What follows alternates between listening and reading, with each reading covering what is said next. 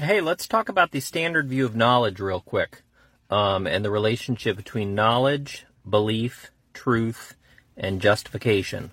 First, are any of these sufficient for knowledge? If you believe something, then you know it.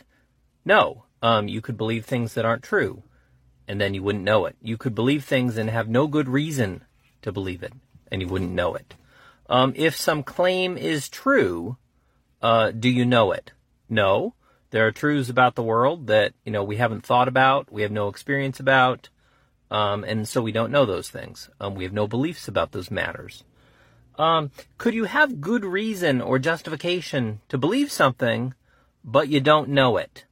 It seems like, yeah, because you could have good reasons to believe something that turns out to be actually false. So, truth, belief, and justification, neither of those are sufficient for knowledge, although they all seem to be necessary. If you know something, then you believe it. You've got to believe it to know it. If you know something, know some claim, some belief, then that belief must be true. Belief and truth are both necessary for knowledge, but they're not sufficient. Why is that? Well, you could believe something and it's true, but you don't know it. Why is that? It could be a lucky guess. So what do you need to add to that? Justification, some kind of reasons, evidence, to tie those together. So the standard view of knowledge is that knowledge is justified true belief, and we can think through that by thinking about what ingredients are necessary for knowledge and what ingredients are sufficient. And so that's the standard view.